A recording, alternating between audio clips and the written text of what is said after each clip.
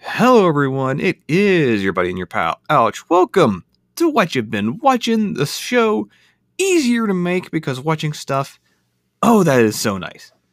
But the only difficult thing about making the show is this riff of the introduction that you're listening to right now. I never have a plan, I don't know where to go, and I always kind of struggle with it. And I'm just looking at a timer going, okay, let's get to a minute, let's go. But in case you don't know, today's show, we got a specific set of movies, martial arts themed movies. In case you didn't know, I myself am a martial artist. Specifically striking, kickboxing, Thai style, whatever you want to call it. That is where my expertise is. I've been doing that going on 8 years now. So I wanted to take a look at some martial arts movies that kinda do things right, kinda not. They were a huge genre, especially in the 80s, where, like, apparently it was not as mysterious as, like, the ads in the back of the comics made them out to be.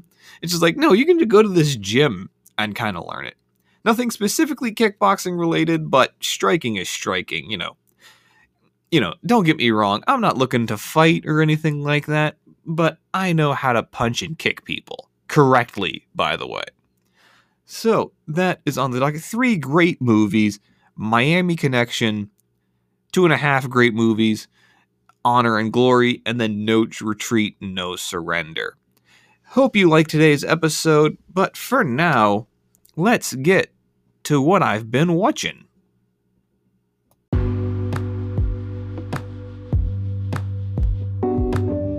Oh man, this is one of those movies that's slowly becoming my comfort place. Just one of those things where you watch it over and over again, just because you know you don't want to put in the effort to focus on anything new. But this movie is just one of those perfectly balanced karmic yin-yang, as it's so lighthearted and pure, but can also be really dark and almost gruesome. So let's talk about Miami Connection. Miami Connection from 1987, starring Y.K. Kim, Vincent Hirsch, and Joseph Diamond, written and directed by Y.K. Kim and Richard Park, aka Woo Sang Park. This certainly was Kim's baby, as he spent a ton of money distributing the film, wrote and directed brand new scenes after Park went back to South Korea.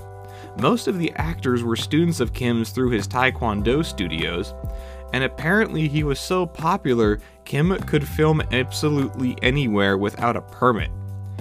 However, the film was an initial failure, with low box office figures and scathing reviews. The film itself was almost lost to time twice.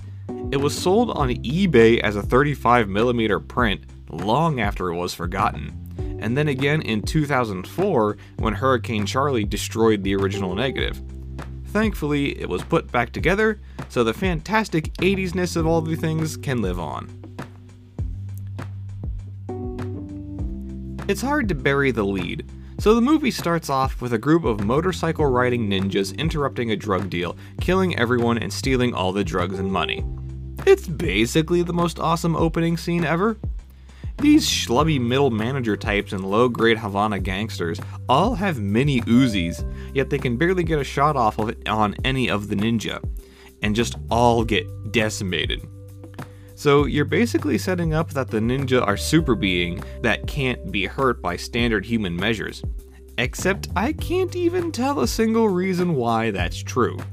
I didn't see a true fighting style, everything is in shadows, there's more sword play than anything. But whatever you do not mess with these ninjas. Smash cut to the local drug kingpin going out to meet his boss, the leader of the ninjas, out at Orlando's hottest nightclub. Why the movie takes place in Orlando and not Miami, because it's called Miami Connection, is never directly specified. So Lackey and Boss are at this nightclub that is introducing the new house band Dragon Sound.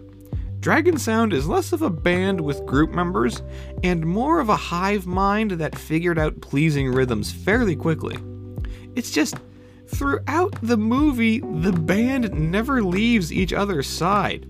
They eat together, they live together, they all were orphans, they all do karate together. Look, I get having friends, but we all need a little not Dragon Sound time as well. Now, as it turns out, the drug lackey's sister is dating one of the Hive's members, which just pisses off the lackey for no real good reason. When you put your sister at Central Florida University, can you really think that they aren't going to date a member of a karate rock band in the 80s? We're all adults here, we all have that phase. But things aren't all guitar solos and feathered-haired groupies for Dragon Sound, as they are constantly targeted by the band they replaced, who are basically three of your dad's grumpiest drinking buddies. Just out of shape, greasy hair, shouting for no real reason, dad-bod having losers. The film, for some reason, thinks these guys are real threats, but oh my god, they are just the jobbiest of jobbers. Not only do they get beat up by Dragon Sound on 3 separate occasions, even though they had weapons every time, they also get beat up by the club owner who fired them, who is then never seen again in the film at all. As much as I want to add they joined Lackey's gang as a plot point, it was more of a detriment than anything else. So Dragon Sound is a thorn in Lackey's side basically the entire movie. They fight after a Dragon Sound performance on the streets, they fight in a train depot, they fight on what is seemingly an abandoned construction site that the drug gang just kinda took over. And the drug gang gets their ass kicked each and every time. Like, getting beaten up by a bunch of Taekwondo black belts should be a learning experience, specifically of learning the lesson, don't fight these Taekwondo black belts. But not for these idiots.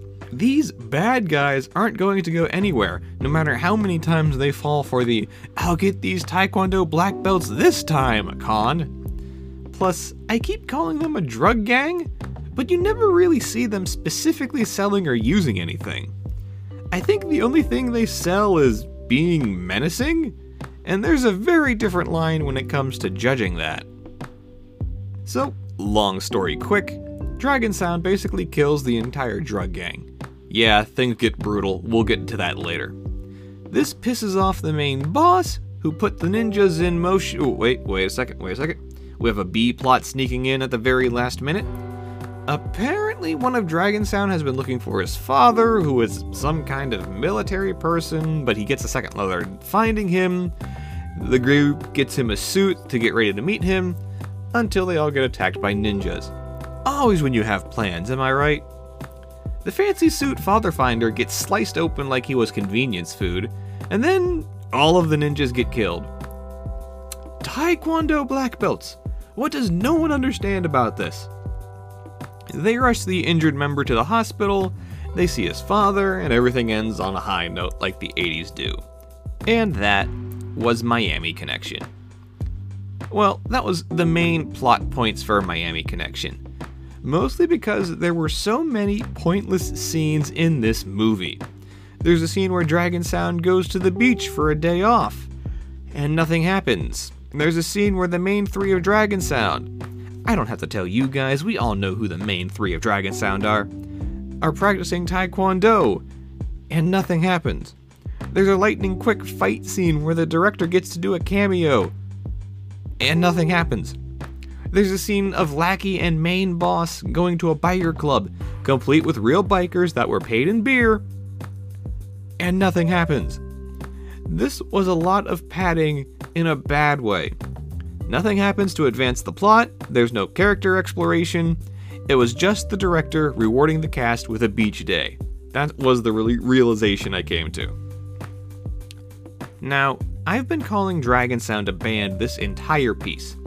That statement is true, but it takes whatever coolness from the Taekwondo black belt and just kinda brushes it aside. Which, honestly, the coolness isn't that much. Speaking black belt to black belt, it's a personal journey that people will confuse with something else every single time. I just have to deal with, hey, how was wrestling tonight? I'm a kickboxer. It was fine. It's always fine. Despite the fact it's an all-male band, Dragon Sound is so ballless they could open for the Wiggles. Their hit song is about friendship. Literally, friends through eternity, loyalty, honesty will stick together through thick or thin. Like, you learn to play guitar. You meet some other guys with a little bit of talent. You start a band. You get booked for your first club gig. And the opening line of your first song is, friends through eternity, loyalty, honesty. Or imagine from the other side. Some swinging dude in the 80s, getting his best clothes on, he hits the hottest club in Orlando, comes across a fly chick, goes, hey baby, what do you say we friends through eternity, loyalty, honesty? I'm sorry, it's impossible to get a boner after hearing that music, no matter what happens. There are people who get into music to change the world, and those who get into music for chicks. Make sure you make your choice wisely. Finally, this is the strangest part of the whole thing. Despite there's this great level of optimism and 80s cheer, this has super gory moments for no real reason. People get their arms cut off, there's fake blood from basic ass punches, a ninja gets his head cut off. It comes from such a weird place. Who made that call? Okay, Kim, on the schedule for shooting today, we have the scene where the band is singing about honesty and the scene of driving to English 201. When do we get to the decapitation? Kim, there's nothing in the script that says, when do we get to the decapitation? Like who directed this movie? Kano? The out-of-place, almost needless violence is always gonna sit weird with me. Overall, this is a fun watch, even with some weird and or questionable choices. The acting is pretty flat, but laughable in a good way. The music is cheesy and yet earwormy. It's one of those things where you could tell everyone was having a good time making the movie, mostly due to the fact that everyone seems to really like YK Kim. Having a force of positivity like that always seems to have a bigger effect that's what we really give credit to. Another solid must-watch selection. This next movie, isn't hard to explain, but I'm not going to waste my time doing so. This movie feels like a placeholder for what they wanted to do, but the director said, no, yeah, we'll fix it in post. But there was no post. As much as I like martial arts and whatnot, I understand that, at most, it's a side dish or an extra spice. You cannot really base an entire experience on it, thinking everyone is gonna like it, because when you do, you end up with something like Honor and Glory. Honor and Glory falls into the action movie genre without all those unnecessary things like story, characters, or subtlety. I'm not gonna go into the director or that kind of side stuff, because who cares? The main idea is that a super evil banker somehow gets a hold of a nuclear detonator. I'm assuming you need the bomb for the full experience, but I have no idea how the arms trade works. This banker is basically harassed by a nosy reporter who apparently only reports on this dude. Like, her whole portfolio is just TMZ, but with heavier issues than just invading a person's personal space at the airport at 5 a.m. Somehow, he either loses the money or the detonator, something to that extent. The movie never really makes it clear. It only ever shows like a bunch of moving trucks. He loses out on his deal, so he has to take revenge on this reporter the only way he knows how, by kung fu fighting. That seems to be the only rule in this universe. Absolutely everyone knows karate. Every side character, from the reporter's sister who works for the FBI, the banker's Eddie Murphy wannabe bodyguard, some random woman who tries attacking the reporter in the first 5 minutes, literally everyone. Hell, the only person who doesn't know karate? The reporter's father, who she has abandonment issues with, immediately gets his ass kicked and held hostage. And it's not just for the fight scenes. Karate just becomes a basic greeting. Hey, I got news for you. You're going back to the US on a big mission. Hey, it's really nice to see you again. Do you want to have dinner sometime? It doesn't matter if it doesn't make sense. It's just one of the rules here. Yeah, Honor and Glory isn't the strongest martial arts movie, even though fight scenes are about 80% of the movie. Between the story falling into the background with no real climactic ending or showdown, the multitude of side characters who join up with no real reason, and an evil main villain who doesn't really do an over-the-top performance that's memorable, this is a really forgettable movie. You know, I really don't have a lot to say about it, but to be fair, it's not that much of a movie anyways. And finally, we get a little bit of a comeback into form with No Retreat, No Surrender from 1986. A bit of a rival to Miami Connection, although both emphasize their own separate section of the 80s. Miami Connection was all about the music, friends through eternity, loyalty, honesty. Okay, yes, I did that on purpose. While No Retreat, No Surrender focuses on the actual martial arts. Directed by Corey Yuen, starring Kurt McKinney, Jean-Claude Van Damme, and J.W. Fales. A couple of funny notes here. J.W. Fales plays the role of the breakdancing, skateboarding sidekick RJ. As it turns out, Fales lied about both of those skills so he would be cast, leading to a body double, I don't count dancing as a stunt, mind you, for those scenes. Of course, the biggest name most people would know, Jean-Claude Van Damme. This is his second credited role, who he happened to be in a bit of a rough patch at the time. Not only did he have to ask the crew to help him push his car so the engine would start, but this role accidentally made evidence against him in a 1992 lawsuit, claiming he was unsafe as a martial artist and couldn't control his kicks. In the first action sequence, he's supposed to jump off his henchman's shoulder and hit a kick to his opponent's chest, except he kept kicking him in the face, the throat, and the knee, which is a weird, strange target variation. Not only that, later in the movie, in the big climactic fight scene, he knocks an opponent out twice with a huge spin kick. I gotta assume one of those takes is in the film, so maybe a little more practice is needed on Mr. Van Damme's part. Also interestingly enough, Tae-Jong Kim, Bruce Lee's stand-in, is featured in a prominent role. You'll know it when we get to it.